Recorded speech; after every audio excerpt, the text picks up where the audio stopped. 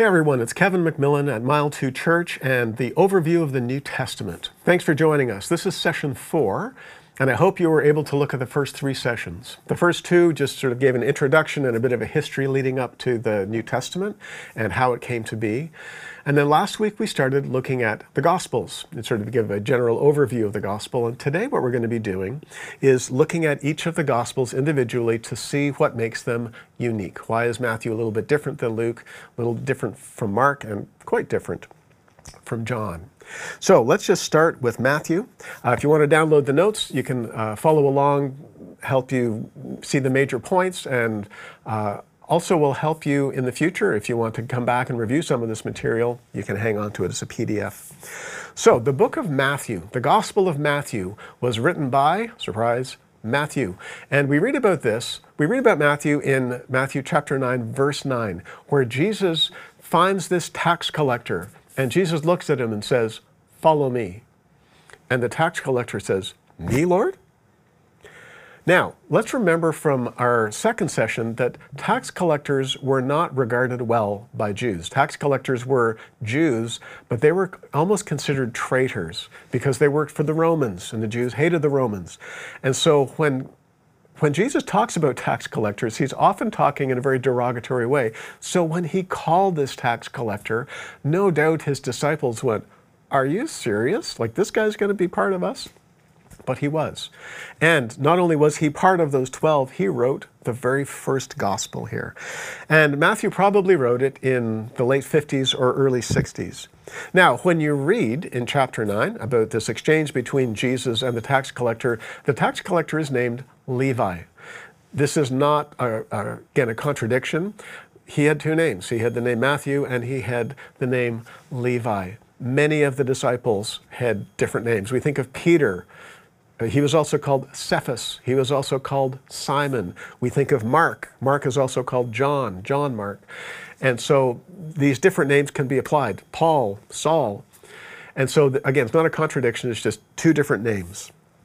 Now, Matthew was written for a largely Jewish audience. We can see this the way he wrote it, and some of the phraseology he uses, some of the references he makes, some of the focuses of his gospel, and some of his explanations make it obvious that, okay, Jewish people are reading this because Matthew is presupposing some understanding of Jewish customs.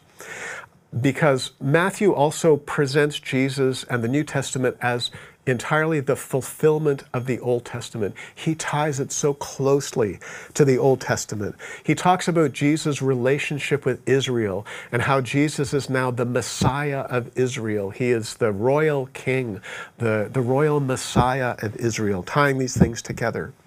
Now, you'll find that as you read through the Gospels, you'll see the phrase, the kingdom of heaven. You'll also see the phrase, the kingdom of God. Matthew is the only one who uses the phrase, kingdom of heaven. Now, it's thought that this phrase, kingdom of heaven, originated with the rabbis in rabbinical teaching.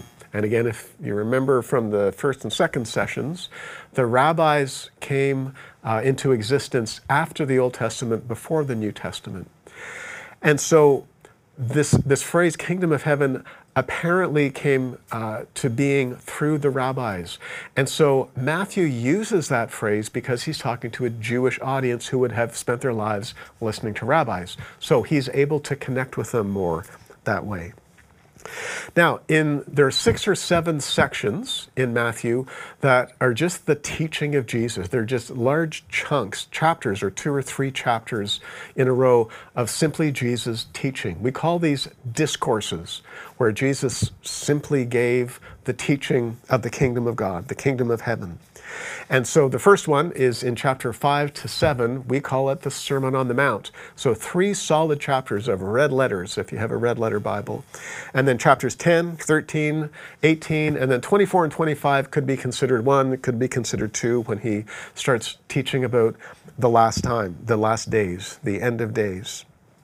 So what we see is this regular rhythm of a narrative and a discourse, a narrative and a discourse, a narrative and a discourse. And this is the way Matthew wrote, with this rhythm. So he tells the story, and then we just pause the story, well, it's included in the story, but Jesus teaches for quite a while, and then we tell some more story, and then Jesus does some more teaching. This is the flow that Matthew set up, different than the other Gospels. Now, some of the key themes that we read in Matthew that are very particular to Matthew is the bridging of the Old and New Testaments. Now, I don't want to make it sound that the other three Gospels don't talk about this, because of course they do. We understand that the New Testament is the fulfillment of the Old Testament. But Matthew focuses on this in a greater way, and in some ways, a different way. This also might be why it's the first Gospel.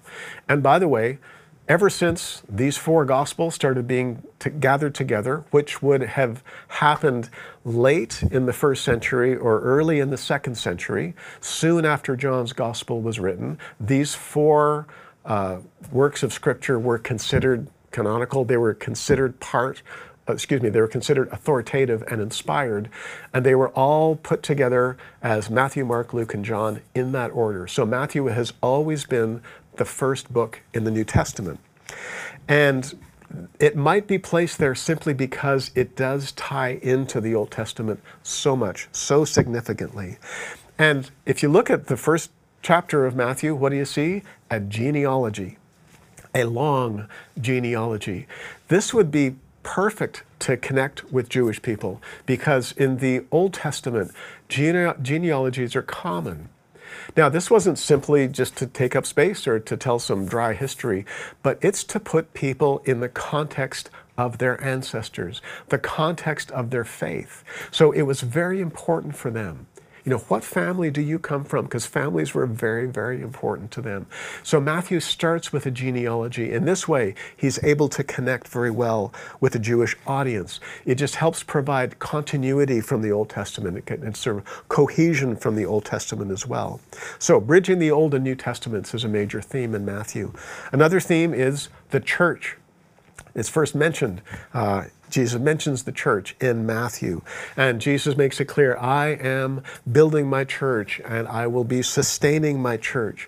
Matthew shows that it includes all Israel and all the Gentiles together in one. If you think of the Great Commission, that is in the very, very end of the Gospel of Matthew, the last chapter, he says, go into all the world and preach the gospel.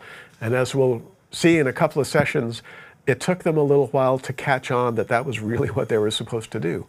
But it was to include not just the Jewish nation, but it was also to include everyone.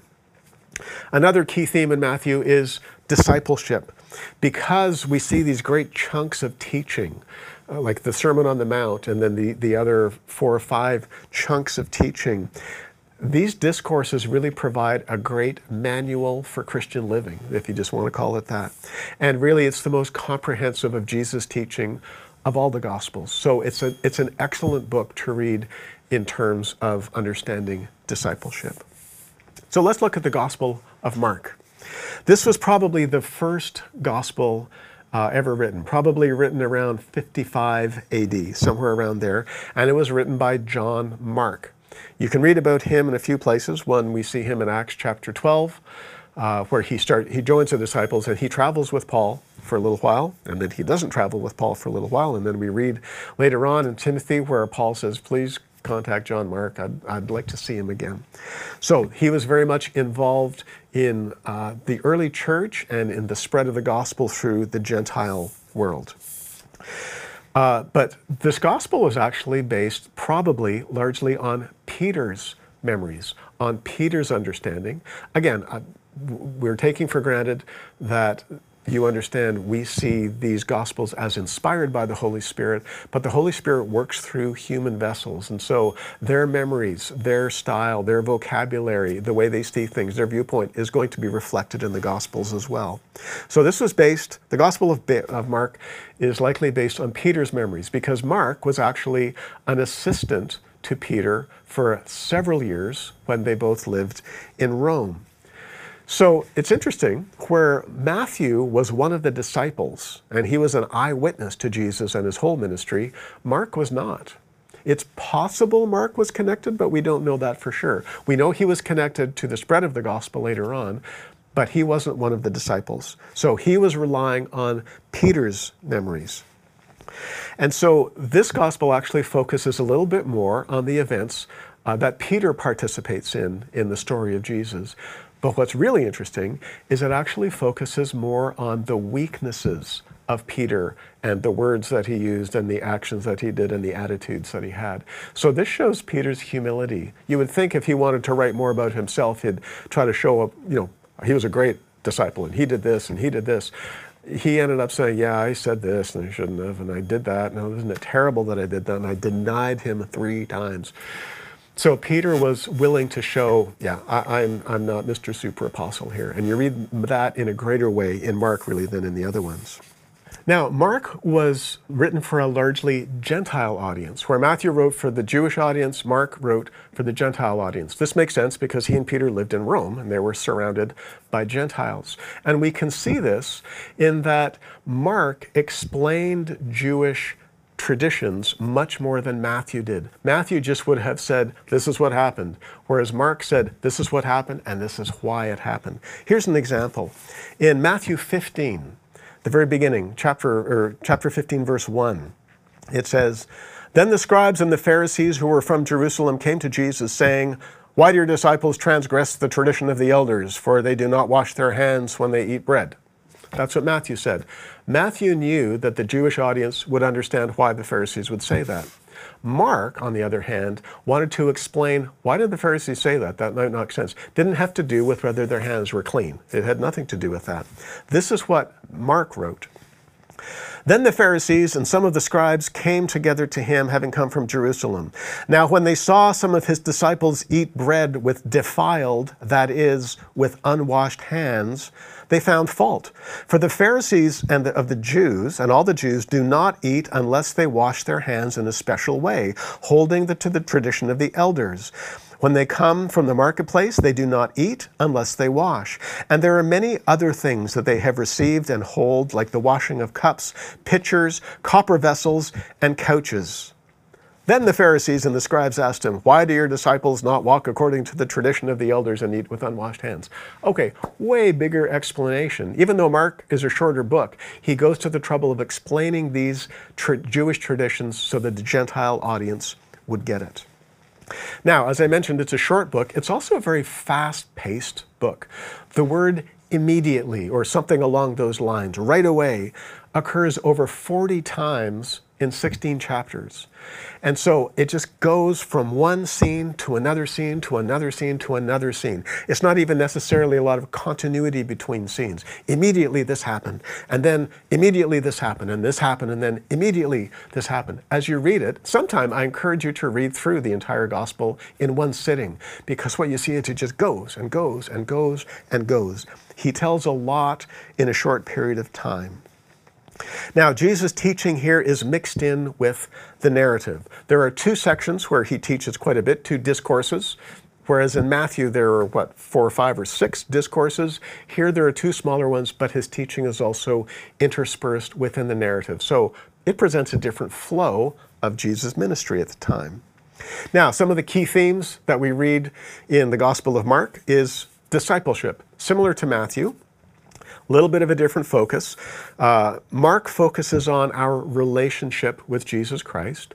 And Mark also focuses on the fact that discipleship involves denying ourselves and dying to ourselves. This theme comes back over and over and over again in Mark, and that's a crucial part of discipleship. Another theme that we see in Mark is that he is correcting many of the messianic expectations and understandings. You'll remember from our earlier sessions that we said the Jews were looking for a Messiah. They were waiting for a Messiah, but many of them were waiting for a political, military Messiah, leader. And Mark is very clear to explain, through Jesus' teaching, that is not who he is. He is not that person, and that person is not the Messiah. Jesus is the Messiah. So Mark is very clear about that. Mark is also very clear that Jesus is a man and the Son of God, combining these 2 identities in one person, God in human form. And this is a very important theological concept that comes later, actually, in the history of the church. So those are some of the things that Mark focuses on. Let's look at the Gospel of Luke now. Here again, it's not named as Luke, but we can understand both from some of the things we read in the text, some of the things that we read in the book of Acts, which Luke also wrote. It makes it clear that it's Luke, and again, the early church all said, Luke is the guy who wrote this. We know him. He gave us this work. We get it. Now, like Mark, he was not an eyewitness. He was not one of the disciples. He was not even there, by the sound of it, during Jesus' ministry at all. As a matter of fact, he's not Jewish. He's the only author of the New Testament that was not Jewish. And so he had to gather his information. He had to talk to people to get his information. He couldn't write it from his firsthand experience.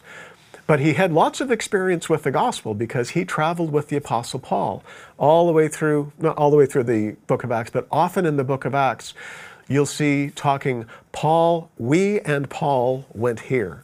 And so he's including himself in these missionary voyages. So he is very involved in the spread of the gospel and the early church. And Paul also refers to him in some of his other letters and lets us know that Luke was a physician. Dr. Luke is the one who wrote the Gospel of Luke as well as the book of Acts. Probably he wrote around 62 AD or so. We think he didn't write it before Paul's death. Paul probably died around 64 AD, 63, 64. But when Luke wrote the book of Acts, it ends quite positively with Paul preaching in Rome. He was under house arrest, but Paul was still able to preach and see people, and he was very active in ministry. If Luke knew at that point that Paul had died, probably he would have written it into the book of Acts. But it's not there. So the book of Acts and therefore the Gospel of Luke were likely written in the early 60s, maybe late 50s, but early 60s. Now, I should also say it was written for a specific person.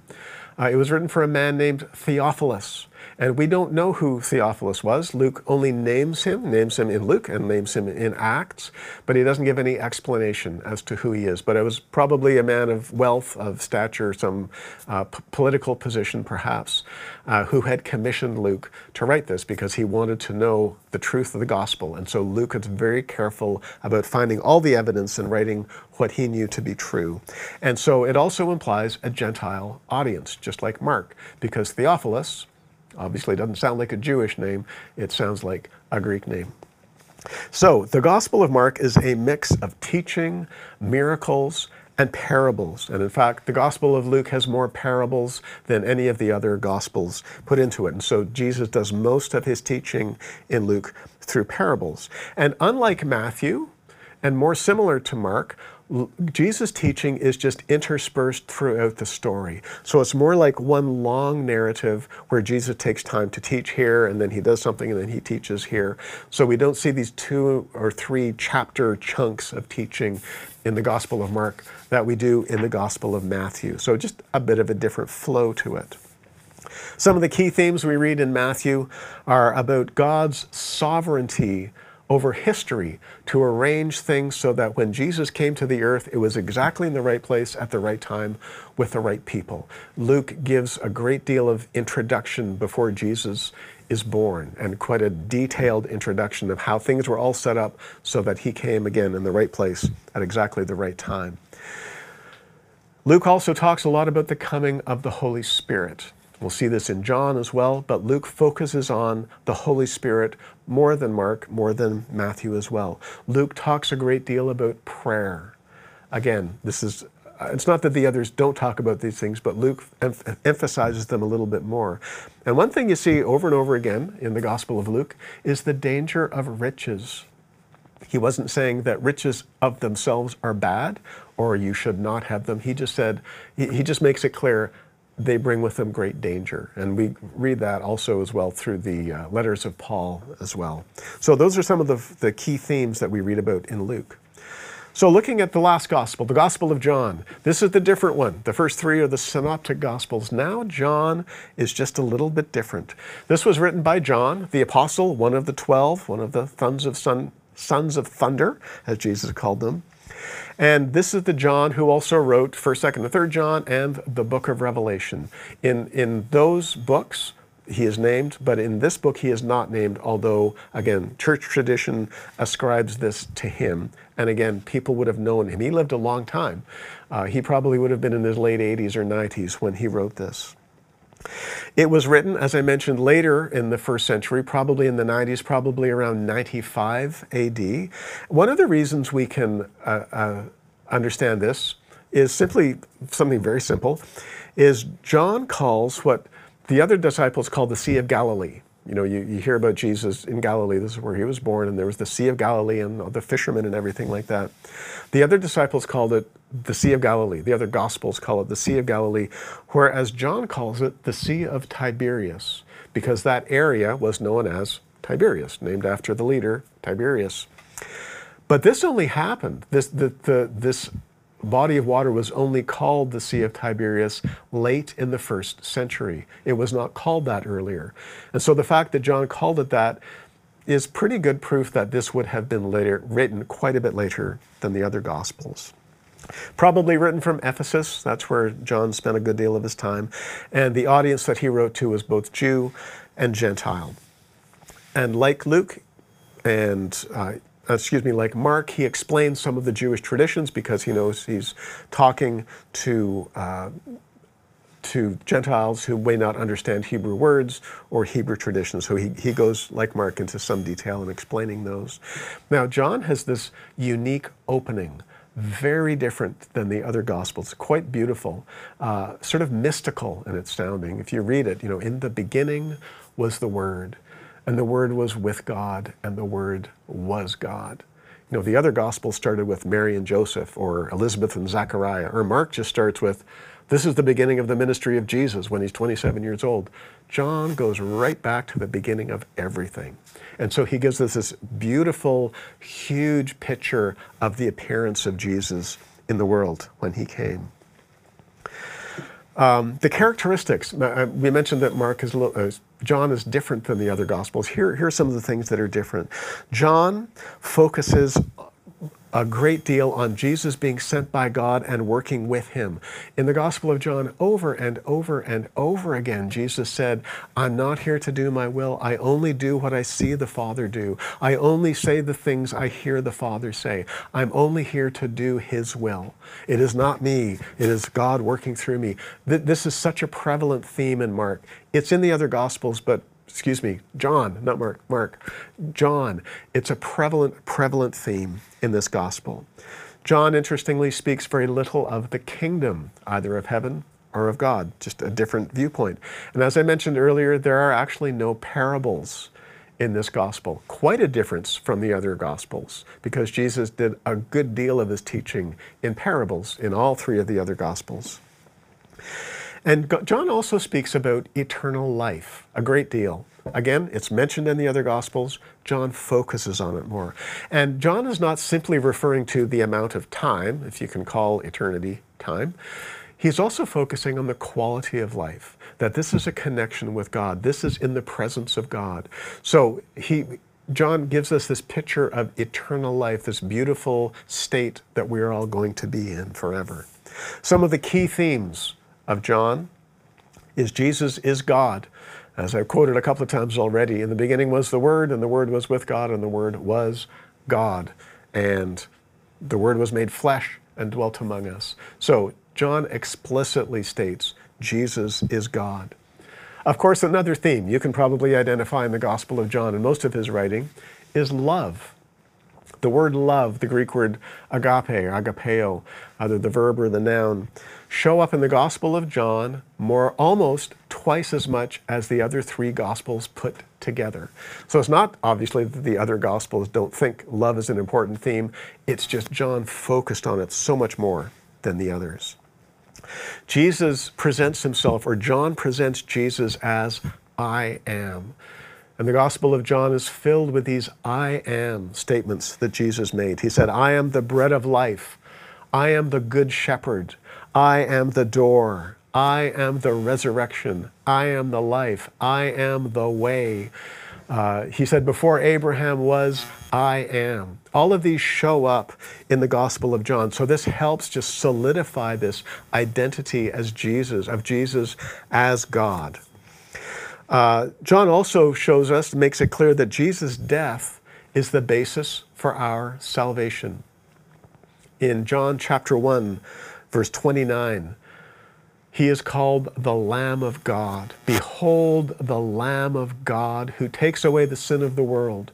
A Jewish audience, would understand that right away, referring to the Passover when the lamb was sacrificed so that they would be able to be freed from the tyranny of Egypt. Well, what's happening here is Jesus is the sacrificial lamb that frees us from the tyranny of sin. And it's his death, his sacrificial death, that brings that salvation to us. And John also points out that salvation, it's based on the death of Jesus, but we receive it by faith. It comes to us, it's by grace, but it's through faith. Probably the best known verse in the Bible comes from the Gospel of John, John 3:16. For God so loved the world that he gave his only begotten Son, that whoever believes in him should not perish, but have everlasting life. So John is the one that connects faith in Jesus with our salvation. So these are the four Gospels. Again, brief synopses of each of them. And so these four Gospels, by recounting the life, the ministry, the death, and the resurrection of Jesus, they lay the foundation for the rest of the New Testament writings, as well as the institution of the church, the birth and the development of the new church. And that's what we're going to be looking at in our next session. So thanks for joining me. Again, download the notes if you haven't yet. And I look forward to seeing you again when we get into the book of Acts and the early church in Session 5. Thanks very much. Hey everyone, it's Kevin McMillan at Mile 2 Church and the overview of the New Testament. Thanks for joining us. This is Session 4, and I hope you were able to look at the first 3 sessions. The first 2 just sort of gave an introduction and a bit of a history leading up to the New Testament and how it came to be. And then last week we started looking at the Gospels and sort of give a general overview of the Gospel. And today what we're going to be doing is looking at each of the Gospels individually to see what makes them unique. Why is Matthew a little bit different than Luke, a little different from Mark, and quite different from John? So let's just start with Matthew. If you want to download the notes, you can follow along, help you see the major points, and also will help you in the future. If you want to come back and review some of this material, you can hang on to it as a PDF. So the book of Matthew, the Gospel of Matthew, was written by, surprise, Matthew.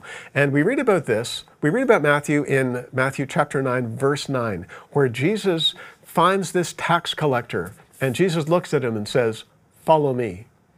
And the tax collector says, "Me, Lord?"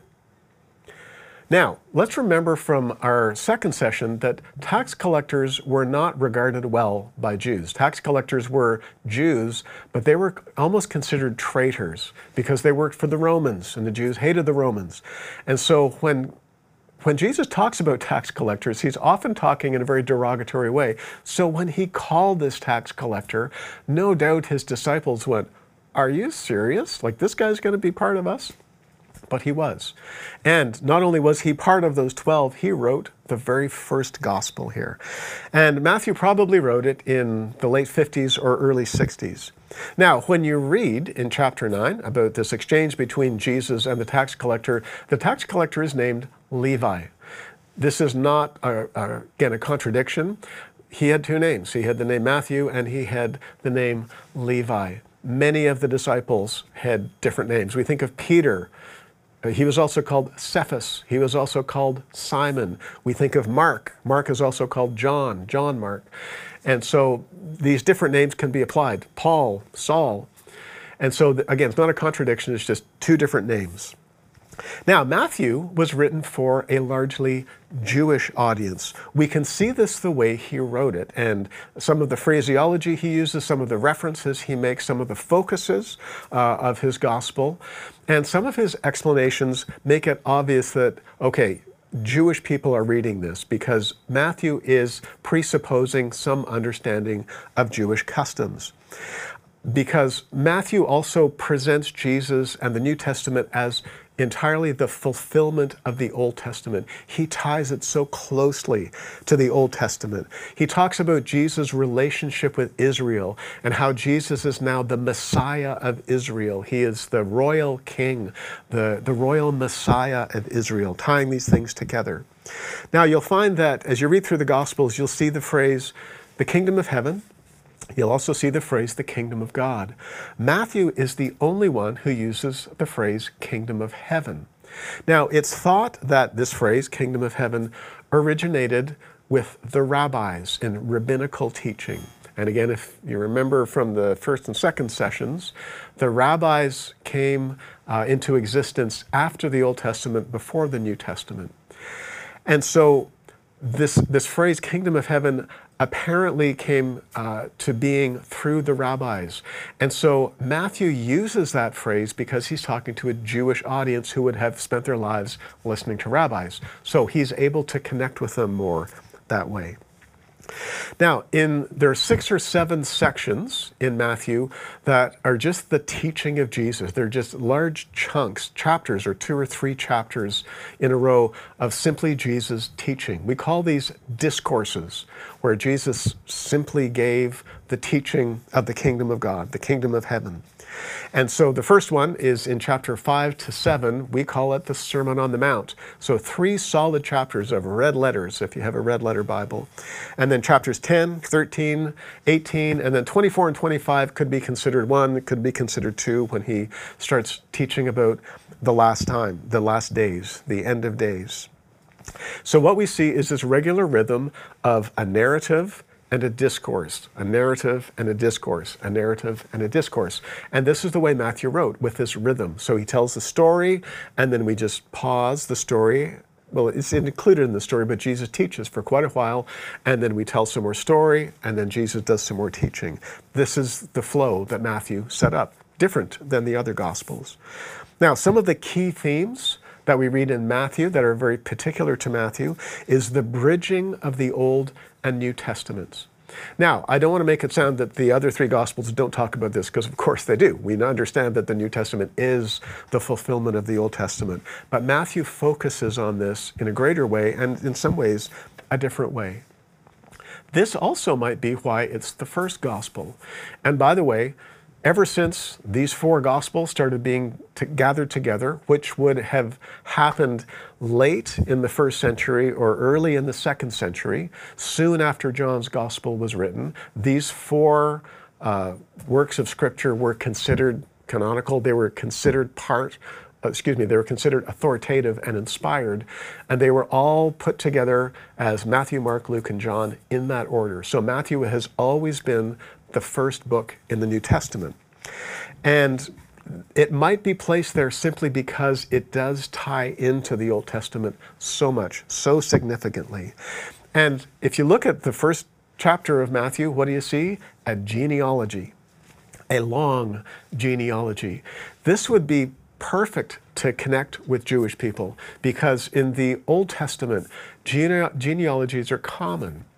Now, this wasn't simply just to take up space or to tell some dry history, but it's to put people in the context of their ancestors, the context of their faith. So it was very important for them. You know, what family do you come from? Because families were very, very important to them. So Matthew starts with a genealogy. In this way, he's able to connect very well with the Jewish audience. It just helps provide continuity from the Old Testament and sort of cohesion from the Old Testament as well. So bridging the Old and New Testaments is a major theme in Matthew. Another theme is the church. It's first mentioned. Jesus mentions the church in Matthew, and Jesus makes it clear, I am building my church and I will be sustaining my church. Matthew shows that it includes all Israel and all the Gentiles together in one. If you think of the Great Commission, that is in the very, very end of the Gospel of Matthew, the last chapter, he says, go into all the world and preach the gospel. And as we'll see in a couple of sessions, it took them a little while to catch on that that was really what they were supposed to do. But it was to include not just the Jewish nation, but it was also to include everyone.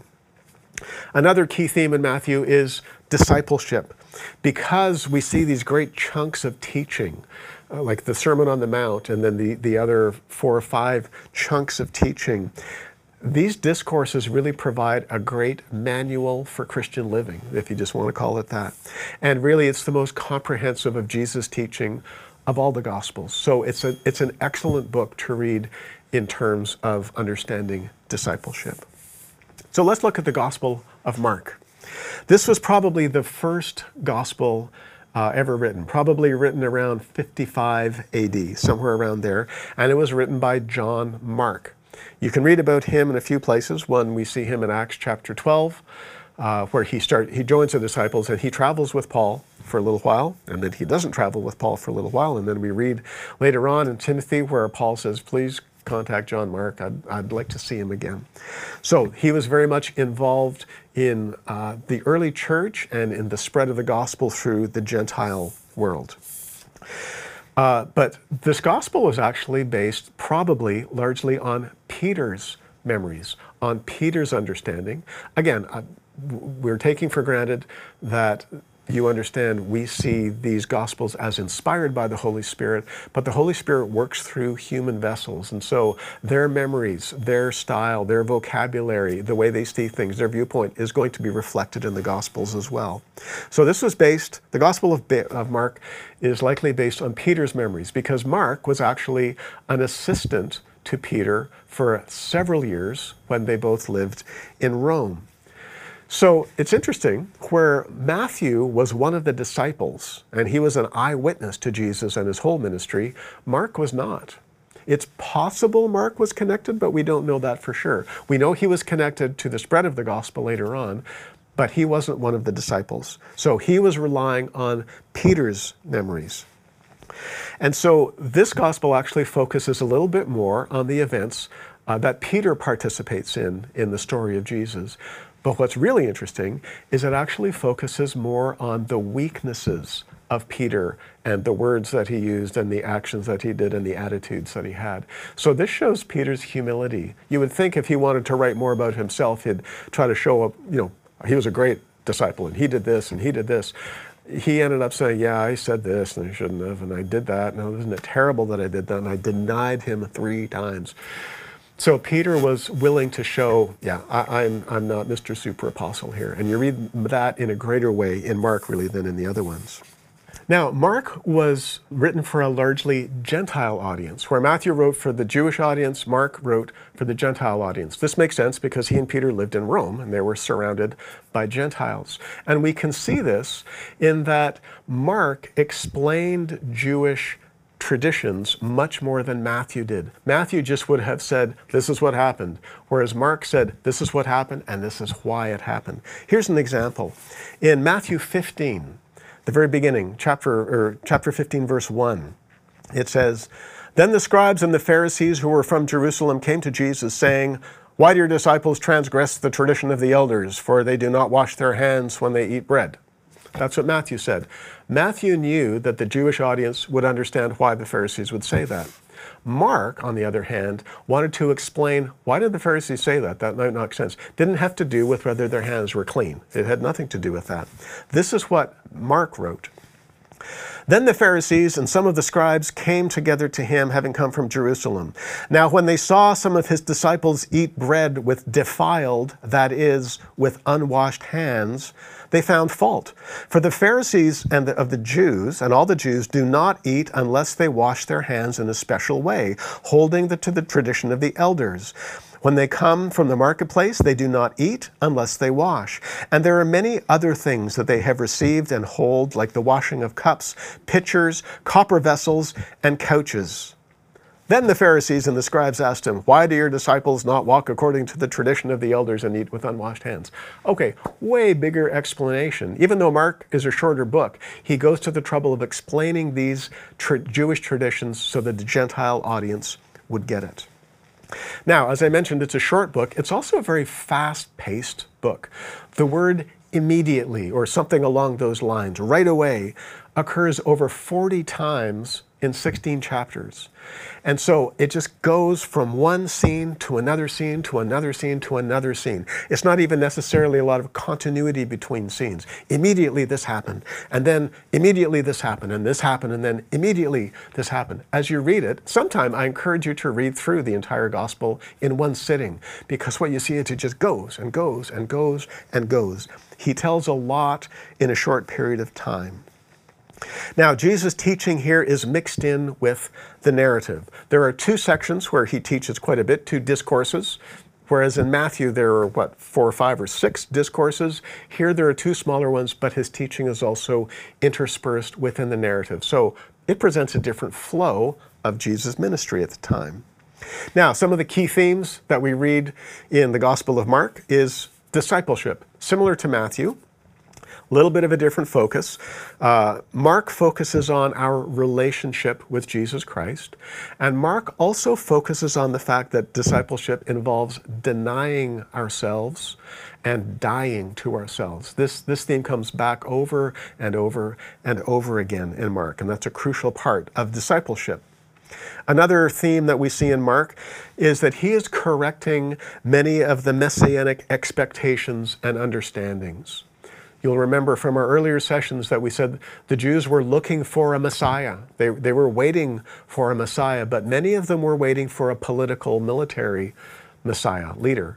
And Mark is very clear to explain, through Jesus' teaching, that is not who he is. He is not that person, and that person is not the Messiah. Jesus is the Messiah. So Mark is very clear about that.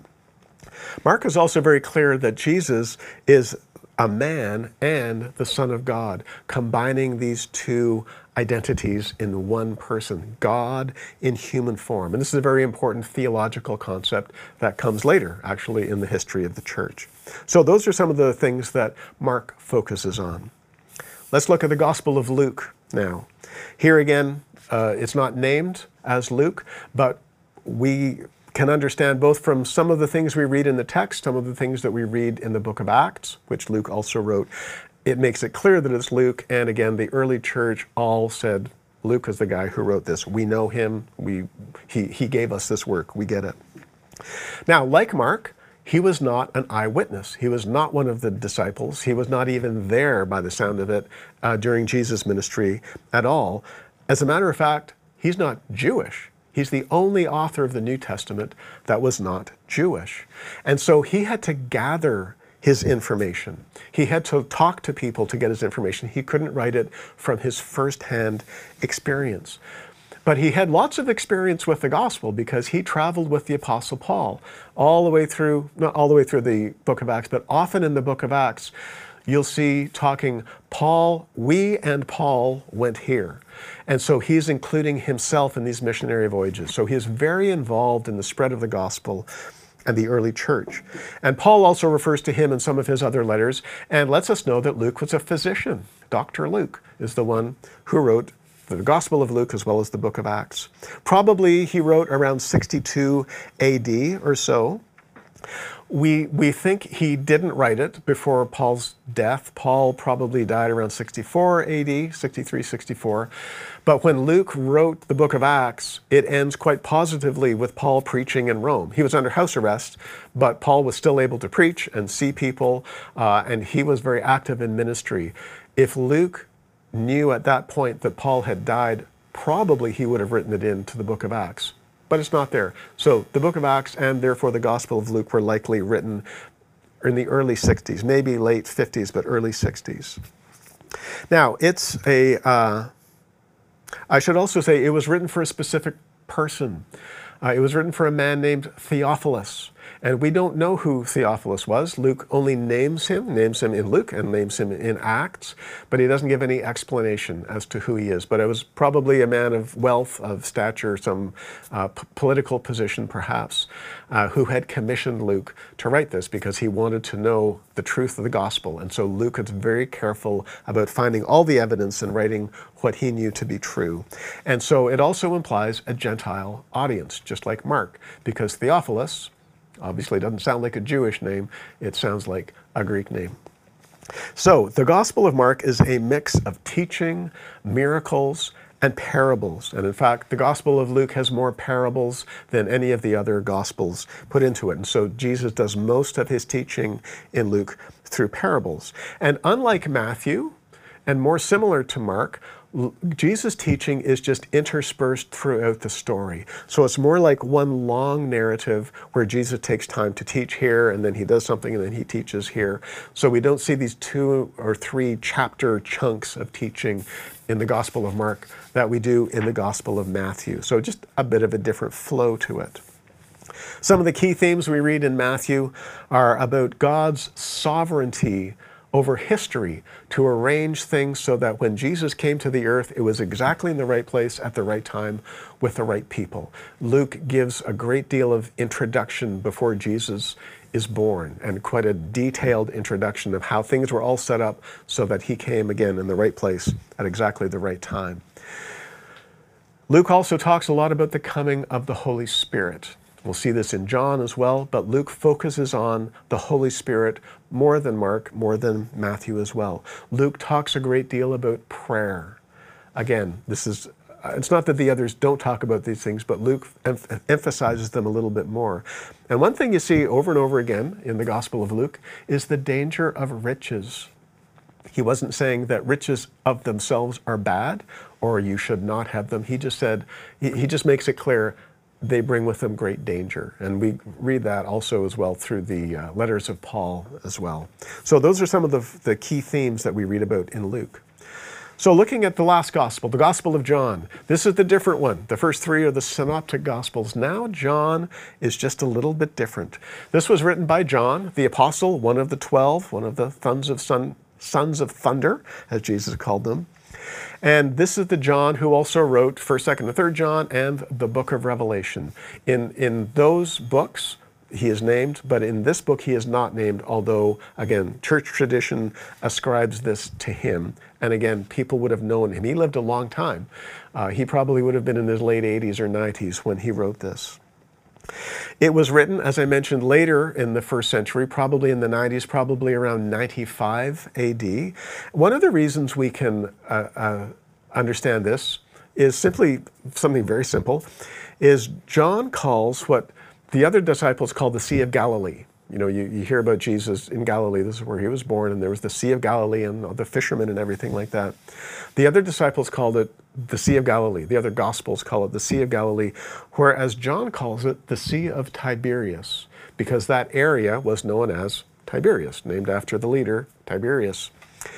But this only happened, this body of water was only called the Sea of Tiberias late in the 1st century. It was not called that earlier. And so the fact that John called it that is pretty good proof that this would have been written quite a bit later than the other Gospels. Probably written from Ephesus, that's where John spent a good deal of his time, and the audience that he wrote to was both Jew and Gentile. And like Luke and like Mark, he explains some of the Jewish traditions because he knows he's talking to Gentiles who may not understand Hebrew words or Hebrew traditions. So he goes, like Mark, into some detail in explaining those. Now, John has this unique opening, very different than the other Gospels, quite beautiful, sort of mystical in its sounding. If you read it, in the beginning was the Word, and the Word was with God, and the Word was God. The other Gospels started with Mary and Joseph, or Elizabeth and Zechariah, or Mark just starts with, this is the beginning of the ministry of Jesus when he's 27 years old. John goes right back to the beginning of everything.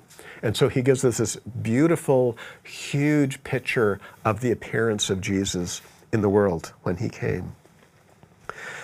The characteristics, we mentioned that John is different than the other Gospels. Here are some of the things that are different. John focuses a great deal on Jesus being sent by God and working with him. In the Gospel of John, over and over and over again, Jesus said, I'm not here to do my will. I only do what I see the Father do. I only say the things I hear the Father say.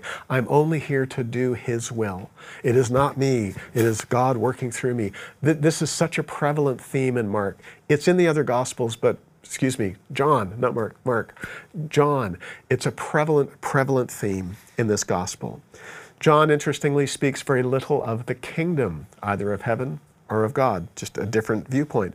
And as I mentioned earlier, there are actually no parables in this gospel. Quite a difference from the other gospels, because Jesus did a good deal of his teaching in parables in all three of the other gospels. And John also speaks about eternal life a great deal.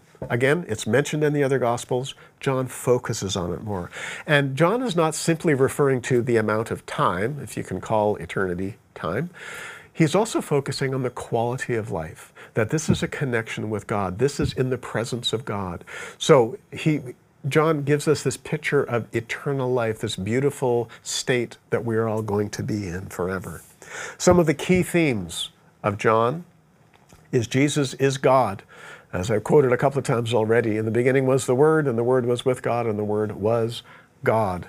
And the Word was made flesh and dwelt among us. So John explicitly states Jesus is God. Of course, another theme you can probably identify in the Gospel of John and most of his writing is love. The word love, the Greek word agape or agapeo, either the verb or the noun, show up in the Gospel of John almost twice as much as the other three Gospels put together. So it's not obviously that the other Gospels don't think love is an important theme.